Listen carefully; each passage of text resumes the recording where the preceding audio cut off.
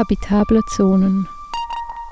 Planeten, namentlich Jupiter und seine unruhigen Wolken, Vogelnester in Dachrinnen, ein Mond, der sich atmosphärenlos und still um sich selbst dreht.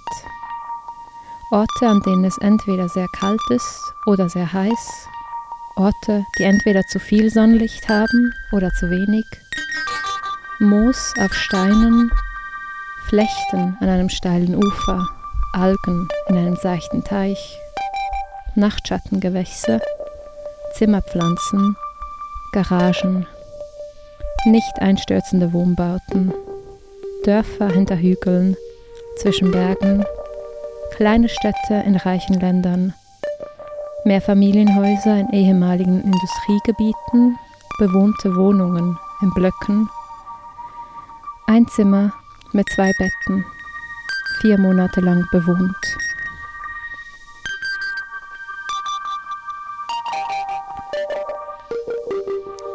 Periphere Gedanken. Veränderungen im Weltraumwetter. Observatorien und ihre Orte. Ein Haus am Waldrand, einst bewohnt. Das Maisfeld gegenüber. Die Veränderung der Nachbarschaft. Die Haustiere in der Wohnung. Bilder an Wänden. Als Kind gelesene Bücher, Zeitungen gestapelt. Schallplatten gesammelt. Nischeninteressen der Nächsten, ihre Gedanken, Jahrestage, Geburtstage, Gewohnheiten, Ängste. Zum Beispiel vor Hunden oder Schwänen, Allergien, die Träume der Eltern, die Geschichte der Mütter, der Großmütter, der Urgroßmütter. Die eigene Vergangenheit, das Alter anderer, vor langer Zeit geführte Gespräche, der immer selbe Tisch, im Sommer unter der immer selben Sonne, das kosmische Ausmaß, die Stürme, die 150 Jahre dauern, mehrere Monde, Sonnenflecken, ausgebleichte Fotos auf Grabsteinen, der immer gleichen Namen.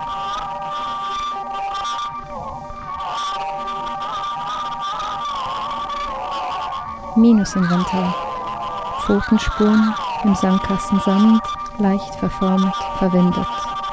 Verstorbene Großmütter, geträumte Spiegel in leeren Räumen, Ungelesenes aufgestapelt, Blumen mit unbekannten Namen, abgerissen, Gebäude umgebaut, aber abgesteckt, Termine in mittelweiter Zukunft, vermerkt mit Namen, Ort, Uhrzeit, ungeschriebene Adressbücher, unbedrucktes Zeitungspapier, ebenfalls gestapelt. Seite an Seite Kleidungsstücke, ausgeliehen, verschenkt, vergessen. Verloren, Erinnerungen mit Löchern.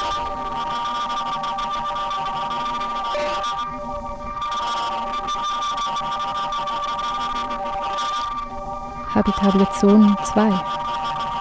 Planeten, namentlich Jupiter und seine unruhigen Wolken. Vogelnester in Dachrinnen, ein Mond, der sich atmosphärenlos und still um sich selbst dreht.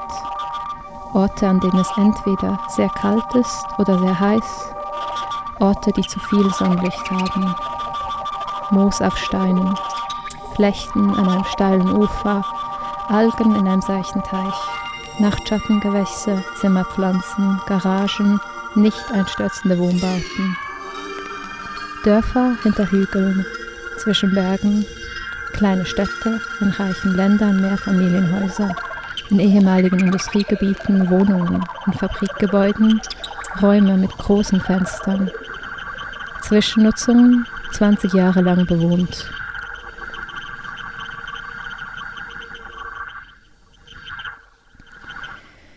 Im Sandkasten halte ich Ausschau nach Pfotenspuren, finde aber nur Schuhabdrücke und Teile einer auseinandergebrochenen Marmorplatte, einzelne Steine, Plastikschaufeln.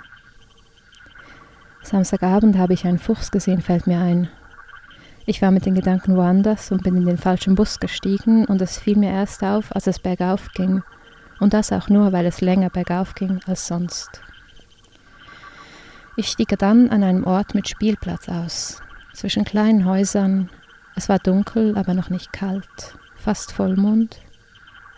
Ich bin zu Fuß zum Bahnhof zurück, zwischen Einfamilienhäusern hindurch, zwischen Gärten, kurvige Straßen hinab, schmale Straßen, alles bergab, bis ich wieder bei den Straßenlaternen war. Der Fuchs hat mich auch gesehen, das weiß ich. Ich ging über den Beton zurück zum Gebäude, nahm den Hintereingang. Einfach, um das mal probiert zu haben. Der Schlüssel passte.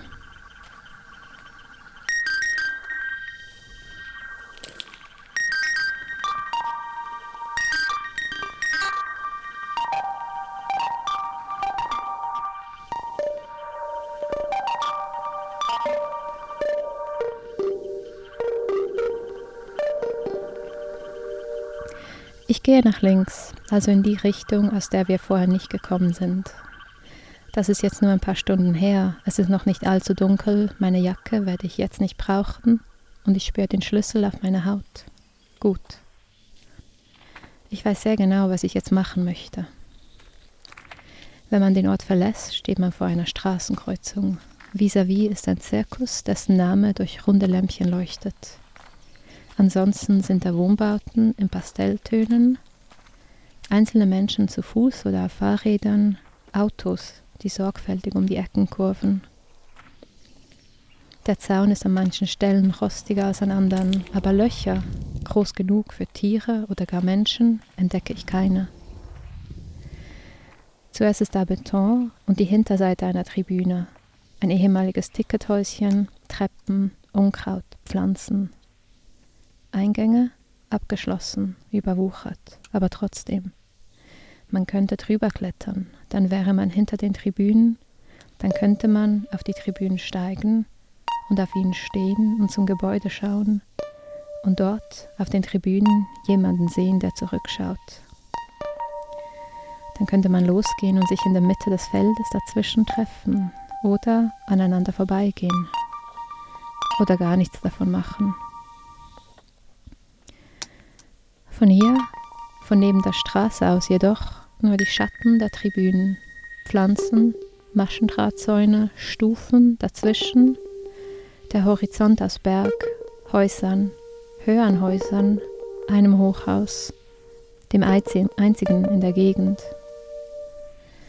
Dann ungefähr in der Mitte der Längsseite, unter den Ästen einer Tanne neben einer der Treppen, der Oberteil einer Schaufensterpuppe. Kopflos, nackt, auf dem Bauch liegend. Die Andeutung einer Pose, die eine Schulter höher als die andere, Hüfte betont, Arme entspannt, Kopf nach unten geneigt, Augen gesenkt. Abwesendes Lächeln, Gedanken an warme Winde, an Schatten unter Olivenbäumen, an jahrhundertealte Tempel, an einen Brand auf einem Hügel beim Meer, Brunnen und Zisternen, Wasser, das unter der Erde gelagert wird. Ich schweife ab. Das Gelände endet an einem kleinen Pfosten. Der Maschendraht macht einen rechten Winkel, nebenan ist ein Garten, der zu einem Häuserblock gehört. Ein kleines Gebüsch, gemähtes Gras, hellbeige Häuser mit orangen, rosa Balkonen, sehr kantig. Ich gehe weiter geradeaus, den Häusern entlang, bis ich einen Weg finde, der nicht so aussieht, als würde er mich in einen Garten führen, und dann bin ich zwischen den Mehrfamilienhäusern mit Tiefgaragen und Treppeneingang. Eine orange Katze, verstörend farblich passend zum gesamten Viertel, liegt im Schatten vor der Eingangstüre. Als ich näher komme, blinzelt sie mich an, bewegt sich aber sonst nicht. Sie liegt auf der Fußmatte, ihr linkes Ohr wirkt angeknabbert. Ich könnte meinen Arm durch das Gelände strecken, aber selbst dann wäre sie zu weit weg. Sehr still ist es hier. Gegenüber liegt die Tiefgarage im Schatten. Ich überlege kurz, ob ich umkehren will, gehe dann aber doch weiter geradeaus. Häuser, Garten mit Enten, ein kleiner Teich, Gebüsch, Straße, da Maschendrahtzaun, rostig, trocken an meinen Fingerspitzen. Gegenüber zu meiner Rechten ist ein anderes Fußballfeld, Zu meiner Linken die Gärten, der Spielplatz. Vorne das Gebäude, für das ich den Schlüssel habe. Ich schaue nur noch auf meine Füße an dem blassen Beton, bis ich wieder vor dem Eingang stehe.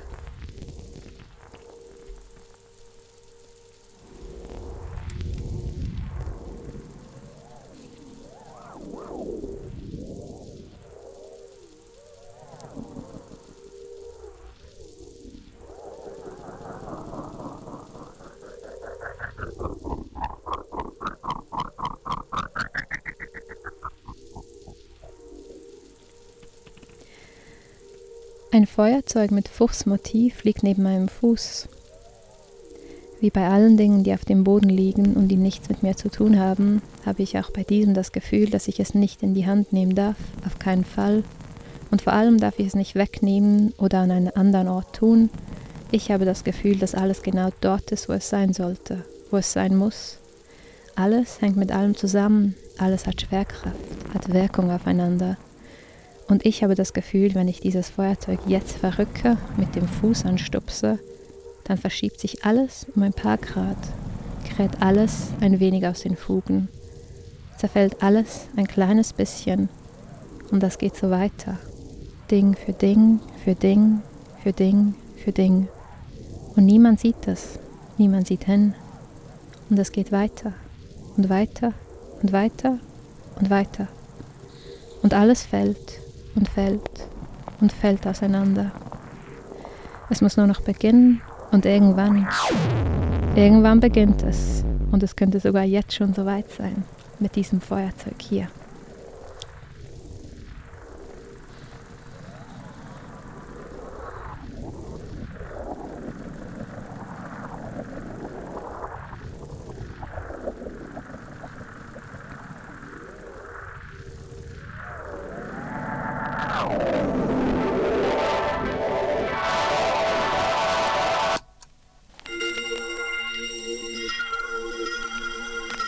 Dinge, die das merkwürdige Gefühl hervorrufen.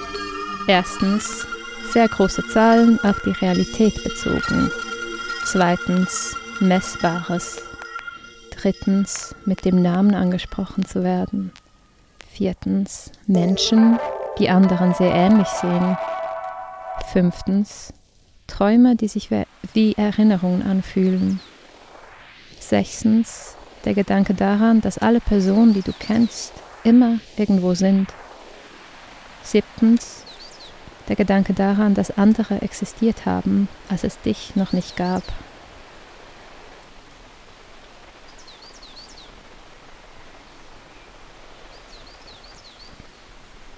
Abfolgen. Erstens, wenn du gehst, bleibst du nicht lange weg. Irgendwann wird die Luft doch zu kalt und die Müdigkeit, die mit dir kommt, zu schwer in den Armen und im Nacken. Du zwirbelst noch eine letzte Haarsträhne, schaust auf einen letzten Baum, dann erhebst du dich und du gehst.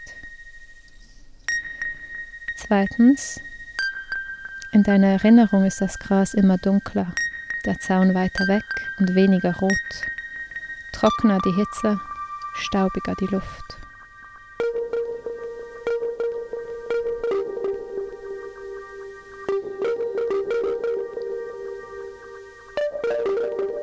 Drittens, wenn deine Mutter auf dem Boden sitzt, neben dir im Gras, schaut sie immer eine Sekunde zu lang in dein Gesicht.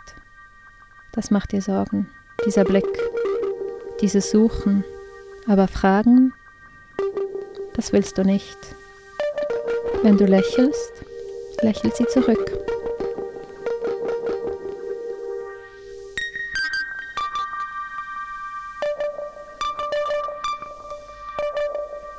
Viertens, deine Großmutter schaut stumm. Manchmal schaut sie so, als wollte sie etwas sagen, dir etwas anvertrauen, aber dann tut sie es doch nie. Manchmal erkundigt sie sich nach Sachen, die nicht da sind, die es so auch nicht mehr gibt. Sie fragt dich, ob du dich noch erinnern kannst an den Garten, die Tiere, den Waldrand, die Dämmerung.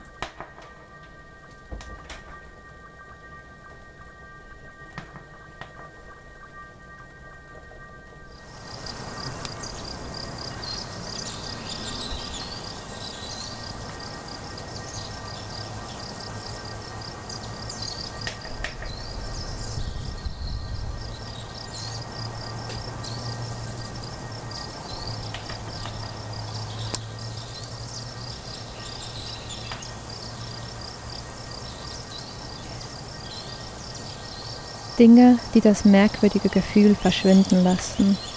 Erstens, Essen. Zweitens, etwas berühren, zum Beispiel den Tisch oder die Wand.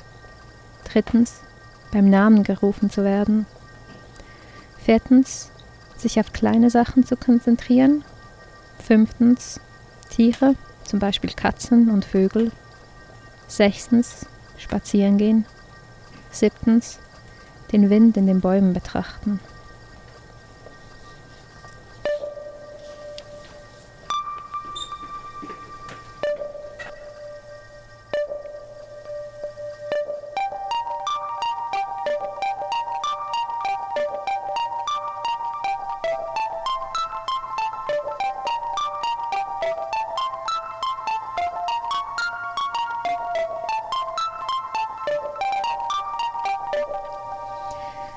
Temporäre Gewohnheiten 1. Alleine auf Balkon rauchen, spät nachts, alleine unterwegs sein, ziellos beim Gehen, den Kopf gesenkt halten, unter Bäumen viel Zeit damit verbringen, sich mit Körperlosem zu beschäftigen, in Gedanken wach bleiben, um die ersten Regentropfen auf Pflasterstein zu hören und sonst nichts an sich ranlassen. Stündlich das Wetter beobachten, durchs Fenster täglich, durchs Empfinden die Jahreszeiten am Körper spüren, vor allem im Wasser. Die Wolken, den Wind meiden, einzelne Tage komplett vergessen, Notizhefte nur einseitig beschreiben, am Fenster lesen, die Körpergrenzen spüren, lichtempfindlich fühlen, in Jahren zählen, in Jahren denken. Beim Anblick von Tieren an deren Sterben denken, kleine Zeitspannen fühlen, kleine Orte verstehen.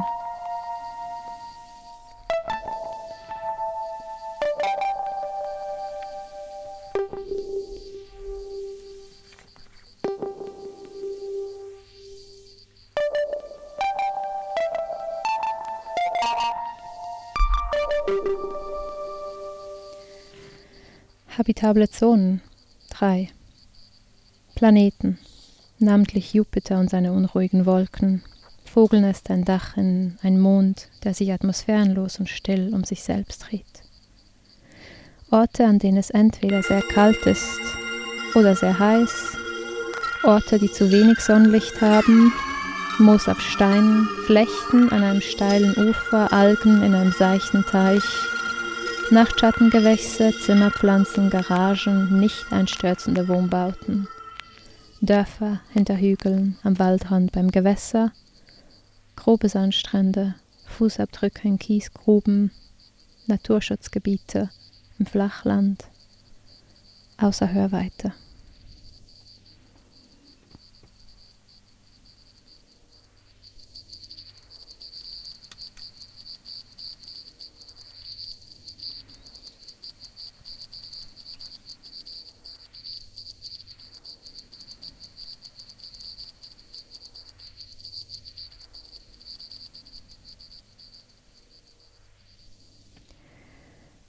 Am Waldrand steht eine tote Birke.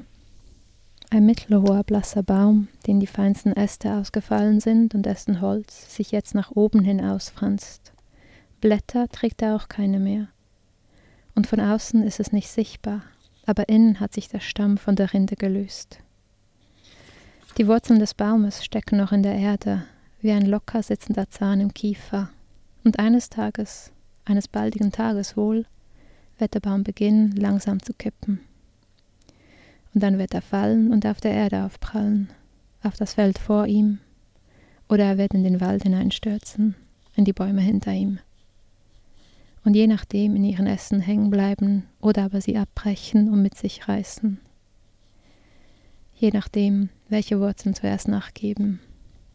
Je nachdem, wie stark der Wind weht und aus welcher Richtung. Bei jedem Unwetter denke ich an diese Birke. Ich versuche mir vorzustellen, wie es sein wird, wenn sie eines Morgens nach einer besonders stürmischen Nacht nicht mehr dort steht, sondern liegt, die brüchigen Äste um sie herum verteilt, die ausgerissenen Wurzeln im kalten Licht des Tages, ein unebenes Loch in der braunen Erde unter ihr. Ich versuche mich auf diesen Anblick vorzubereiten. Ich versuche mir vorzustellen, wie es sich anfühlen wird, etwas so Vertrautes in einer solch unvertrauten Situation zu sehen, wie der Blick auf eine Wand, von der man jahrealte Bilder abgenommen hat, sodass da nichts wirklich Neues ist, aber auch nichts Altes mehr, nur noch eine neue Leere. Und leise Spuren, die an das erinnern, was da mal gewesen ist, aber wirklich nichts, was dem Auge Halt bieten könnte.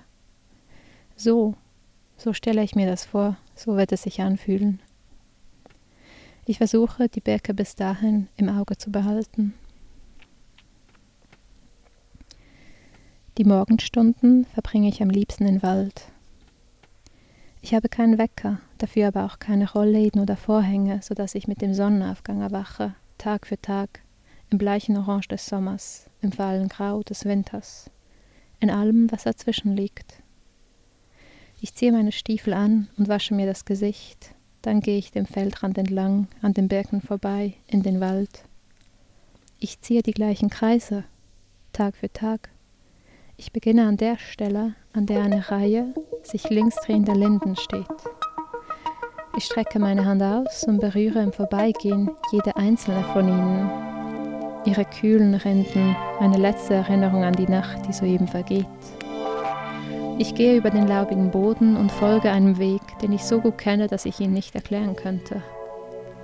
Ich weiß auch, dass ich das nie werde tun müssen, weil ich der Einzige bin, der diesen Weg geht, weil dieser Weg kein eigentlicher erkennbarer Weg ist, sondern eine immer gleiche Route, die ich jeden Tag aufs Neue wähle, die nicht besonders besser oder schlechter ist als irgendeine der anderen zahllosen Routen, die es im Wald geben würde, die aber meine Route ist, die außerhalb von mir und meinem Leben keine Bedeutung hat für diese Welt. Ich schaue mir die Bäume, die ich auf dieser Route passiere, genau an, vom Stamm zur Krone, kontrolliere sie auf Spuren, Auswüchse, Verletzungen, kontrolliere, ob ihre Blätter sich verfärben oder ob sie zu wenig Sonne abbekommen oder zu viel, ob der Efeu an ihnen hochklettert, ob Vögel in ihnen Nester bauen. Dann, wenn es Mittag wird, wenn das Licht stärker wird, wenn die Hälfte des Tages schon vorbei ist, gehe ich in den Garten.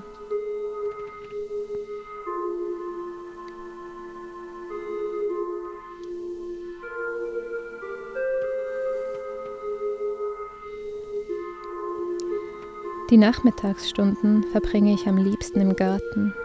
Im wärmsten Licht des Tages betrachte ich die Bäume, Monat für Monat, ihre Ästen, Knospen, Blüten, Früchte.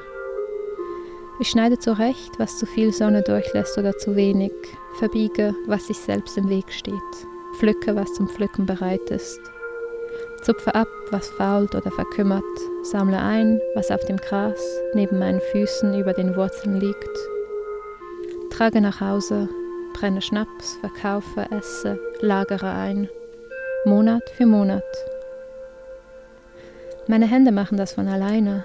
Ich muss nicht darüber nachdenken, was zu machen ist. Es wird einfach gemacht, von mir, von meinem Körper, unhinterfragt. Ich gehe zwischen diesen Bäumen, die sich so ewig anfühlen, so unverändert, und strecke meine Hände nach den immer gleichen Ästen, den immer gleichen Früchten. Diese meinen Hände, die einzigen, die ich habe, die einzigen, die ich je und immer schon gehabt habe. Jeder Griff, jede Muskelregung meiner Hände, jede Bewegung ist die Erinnerung an sich selbst. Jede Frucht ist eine Repetition dessen, was schon gewesen ist. Und gleichzeitig ist sie die Vorhersage für das, was noch sein wird, auch ohne meine Hände. Ich frage mich oft, ob die Obstbäume ohne das Zutun meiner Hände anders wären und wie sie wohl wären. Wohl wilder, stelle ich mir vor, verwucherter. Die äußersten Zweige würden länger werden, ineinandergreifen und sich verflechten, früher oder später. Was meine Hände ohne die Früchte, ohne die Bäume wären, das frage ich mich nicht. Ich mache weiter, bis es Abend wird, und dann, wenn die hellen Stunden vorbei sind, gehe ich in die Werkstatt.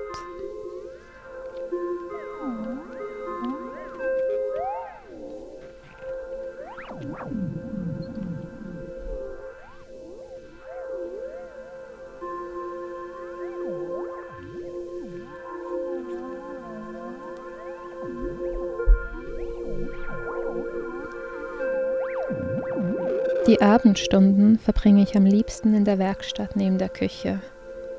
Ich schalte die helle, gelbe Lampe an. Das Licht schwappt über die Fenster hinaus, in die Dunkelheit, und ich beginne mit der Arbeit. Betten, Tische, Stühle, Zäune, Tore, Türen. Für Häuser, Zimmer, Sommerküchen. Sitzbänke, die draußen stehen werden, in Gärten, unter Lauben, unter Obstbäumen, Leitern, Kirchenkreuze, Zäune für Felder, Gemüsebeete, Blumen, Früchteschalen, Bienenstöcke, Särge. Irgendjemand braucht immer irgendetwas, so scheint es. Stunde um Stunde zersäge ich Holz, schleife es ab, zimmere es zu etwas Neuem zusammen.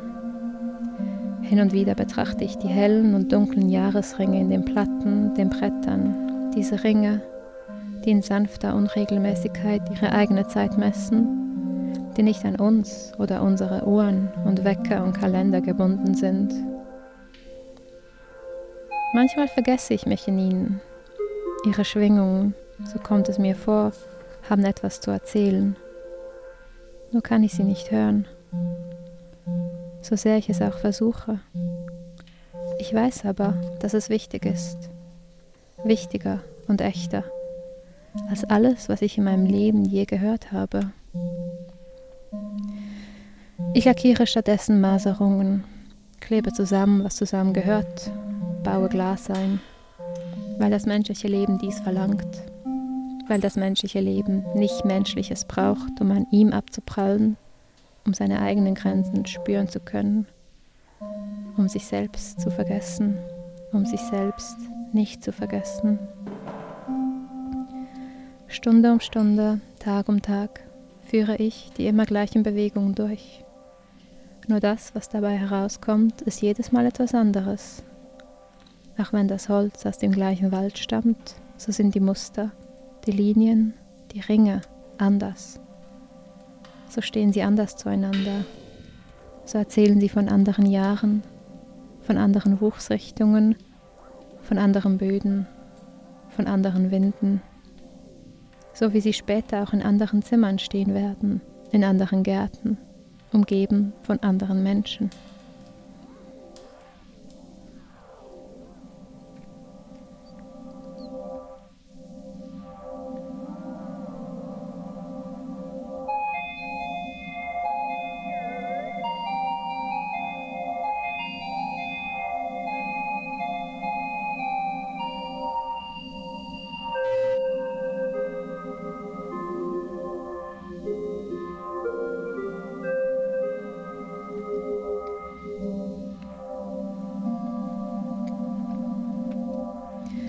Heute Abend, als das tote, aber ansonsten unversehrte Reh im Garten lag, mit seinen geschlossenen Augen, dem offenen Mund und diesen Zähnen, die menschlich aussahen, was ich zugestehen wollte, heute Abend, als wir drei um das Reh herumstanden, in der hellblauen Dämmerung, es anschauten und schwiegen, da fiel mir ein, dass es eine Zeit gegeben hat, in der ich nachts in den Wald gegangen bin, alleine.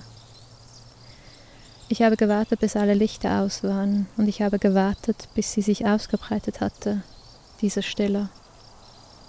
Dann bin ich aufgestanden und aus meinem Zimmer hinaus und in den Gang, wo ich manchmal meine Schwester im Schlaf sprechen hören konnte und wo ich oft ein Streifen Licht unter der Zimmertüre meines Bruders saß.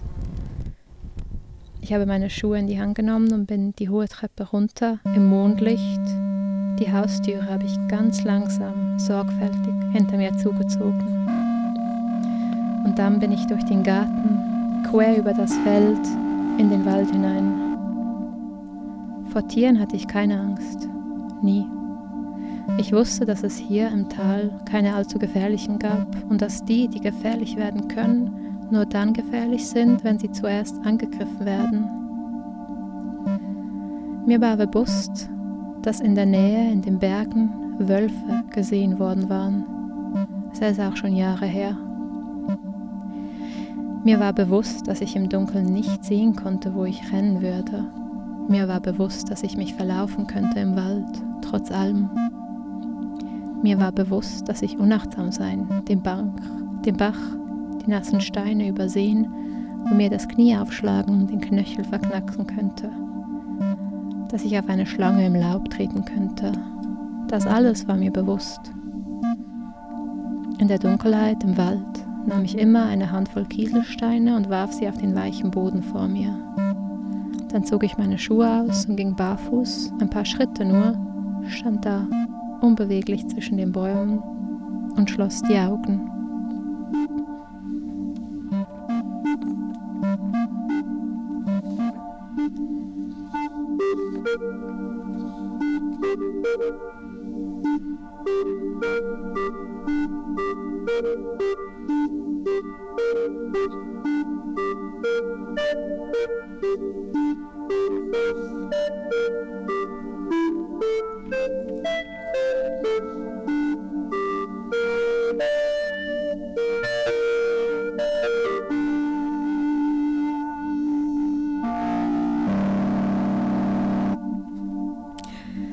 Temporäre Gewohnheiten 2.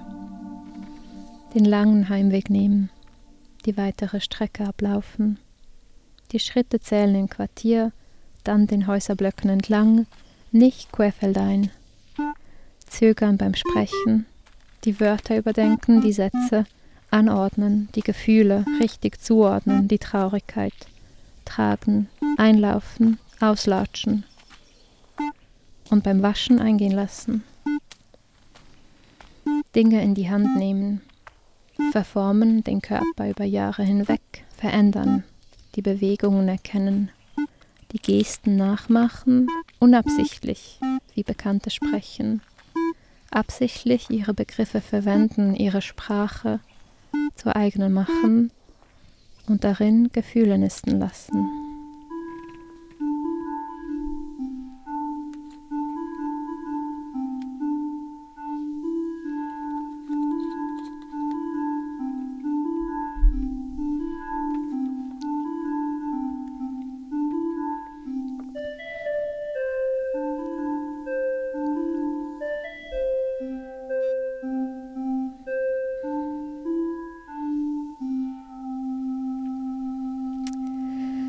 Oder wie das mit den Jahreszeiten so ist.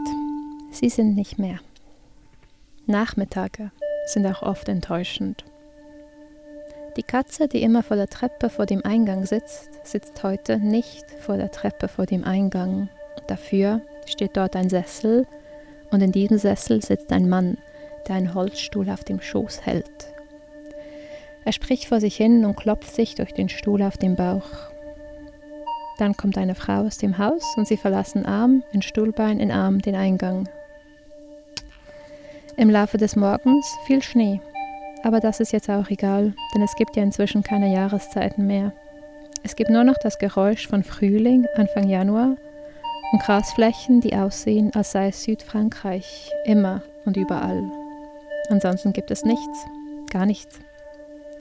Ich, oben im Zimmer in Heizungsnähe, schreibe alle Wörter, die ich für einen Text verwenden will, auf ein Blatt. Und dann bin ich unzufrieden.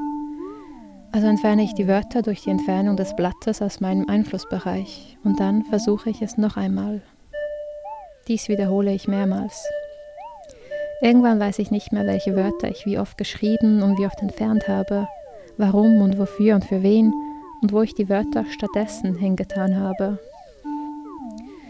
Das Geräusch von Frühling übrigens ist erkennbar an mehreren Teilgeräuschen, einschließlich, aber nicht begrenzt auf stetiges Tropfen von schmelzendem Schnee auf Pflastersteinen, Vögel, das Plätschern von nicht gefrorenem Brunnen, das Geräusch von fehlender Winterkleidung auf menschlichen Körpern, das plötzliche Abgleiten eines sogenannten Schneeblocks von einem Hausdach oder Ähnlichem, und dann wiederum das Geräusch des Schneeblocks bei Bodenkontakt. Das Geräusch von natürlichem Licht nach 17 Uhr, der Lärm des Sonnenaufgangs und so weiter. Der Sommer ist vollkommen lautlos und deshalb besser an anderen Kriterien greifbar, zum Beispiel an Gerüchen oder an der Anzahl Stunden, die man wöchentlich schlafend verbringt. Herbst und Winter sind im Endeffekt das Gleiche und teilen sich das ausschlaggebende Merkmal des Gefühls von zugelaufener Traurigkeit.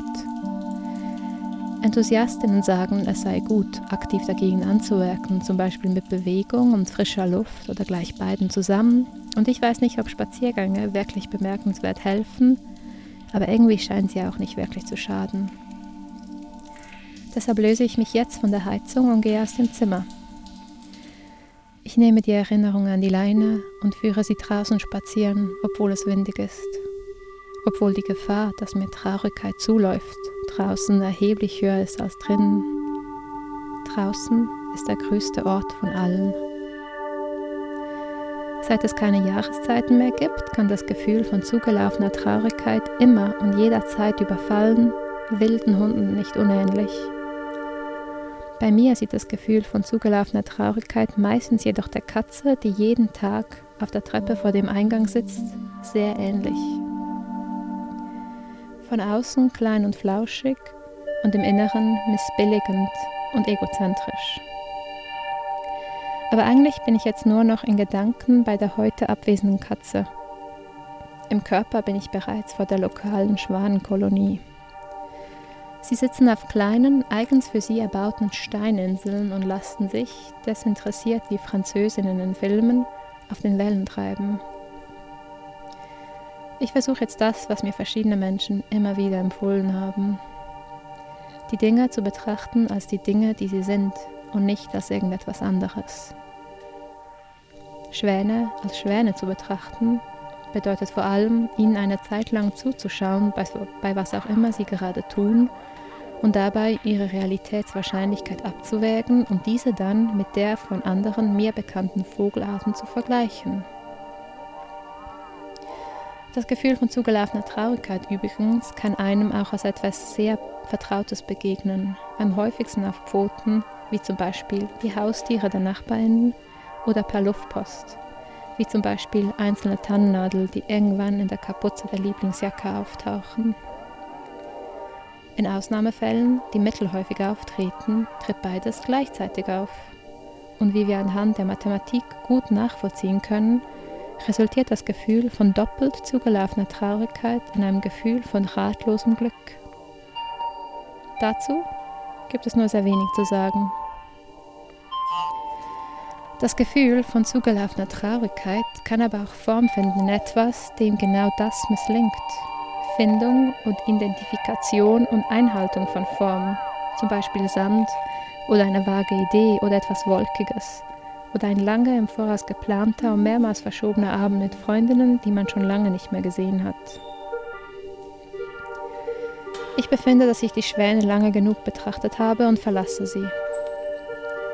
Der Wind nimmt zu und ich ummantle mich mit dem Gefühl, den Traum der letzten Nacht in meinem Gewissen zu spüren, wie Haare zwischen den Fingerspitzen oder wie Haarspitzen zwischen den Fingern. Und ich spüre, dass ich von einem Blatt Papier und vom Wort Nachtigall geträumt habe. Ich könnte deshalb aber nicht erklären, wie der Vogel Nachtigall aussieht. Ich weiß nur, dass ich bei Nachtigall unmerklich an einen mittelgroßen Vogel mit korngelbem Schnabel und dunklem Gefieder denken muss, schwarz, um genau zu sein. Aber diese Vorstellung, das weiß ich auch, ist nur dem Namen der Nachtigall entsprechend, nicht aber ihrer Form. Es gibt übrigens auch Formlosigkeit durch Formverlust, zum Beispiel Wachs, das ehemals Kerze war, und dann gibt es auch Formlosigkeit durch die Ablehnung des sogenannten Konzepts der Form oder aber auch Formlosigkeit durch einen unbeschatteten Wunsch nach Formlosigkeit, sprich Konzeptualität. Das ist im Endeffekt dann alles das Gleiche, weil es alles gleich formlos ist und deshalb egal wie vieles andere auch. Die Kerze war einst ja auch nur ein sogenannter Wachsblock oder ähnliches. Auf dem Weg zurück nach Hause passiere ich das Metallgerüst einer Sitzbank, die einsam am Quai sitzt, im aufkommenden, noch nicht klassifizierbaren Niederschlag. Und wie ich das immer tun muss, wenn ich nacktes Metall sehe, denke ich auch jetzt daran hineinzubeißen, einfach um meine Zähne mal auf eine andere Art zu spüren. Ich tue es aber dann natürlich nicht. Stattdessen wünsche ich mir plötzlich heftig, dass ich der Katze am Eingang begegne und dann, wenn ich ihr über den kleinen Schädel streiche, von ihr ignoriert werde.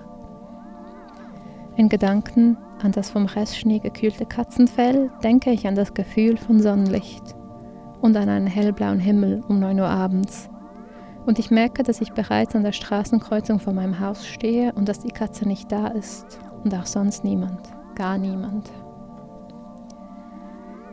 Während ich meinen Schlüssel suche, reißt der Wind an mir, als wollte er mich mitnehmen. Die Gerüche des Sommers übrigens wären unter anderem tagealtes Wasser in einer PET-Flasche, Kaffee mit Eis und Reismilch, die Farbe knallblau, eingetrocknete Erde auf der Handinnenfläche oder auf den Knien, Aschestaub vom Feuer des Vorabends, ein sehr langer und verschachtelter Traum in den frühen Morgenstunden, Sonnencreme auf Haut, Kieselsteine.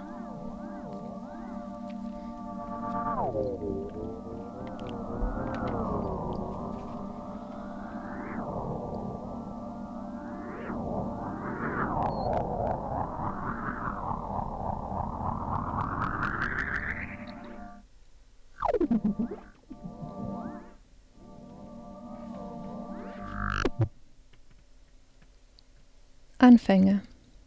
Der Nies, der Brand auf dem Hügel, das Meer, der Sommer und die Pflastersteine im Licht. Nein.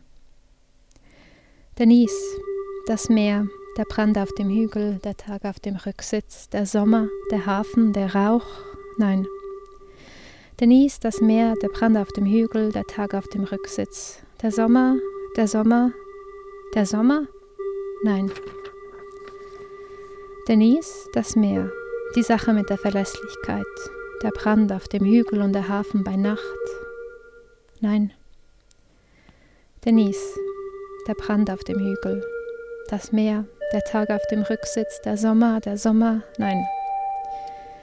Der Nies, der Hafen bei Nacht, das Meer, der Rauch und der Brand auf dem Hügel. Nein. Der Nies, das Meer, der Sommer, der Rauch, die Pflastersteine im Licht und der Tag auf dem Rücksitz. Nein. Der Nies, das Meer, der Brand auf dem Hügel, der Tag auf dem Rücksitz, der Sommer und das Licht, das Licht. Der Nies, das Meer, der Sommer, die Sache mit der Verlässlichkeit, der Brand und der Hafen bei Nacht. Der Nies, das Meer, der Sommer, der Brand auf dem Hügel und der Hafen bei Nacht.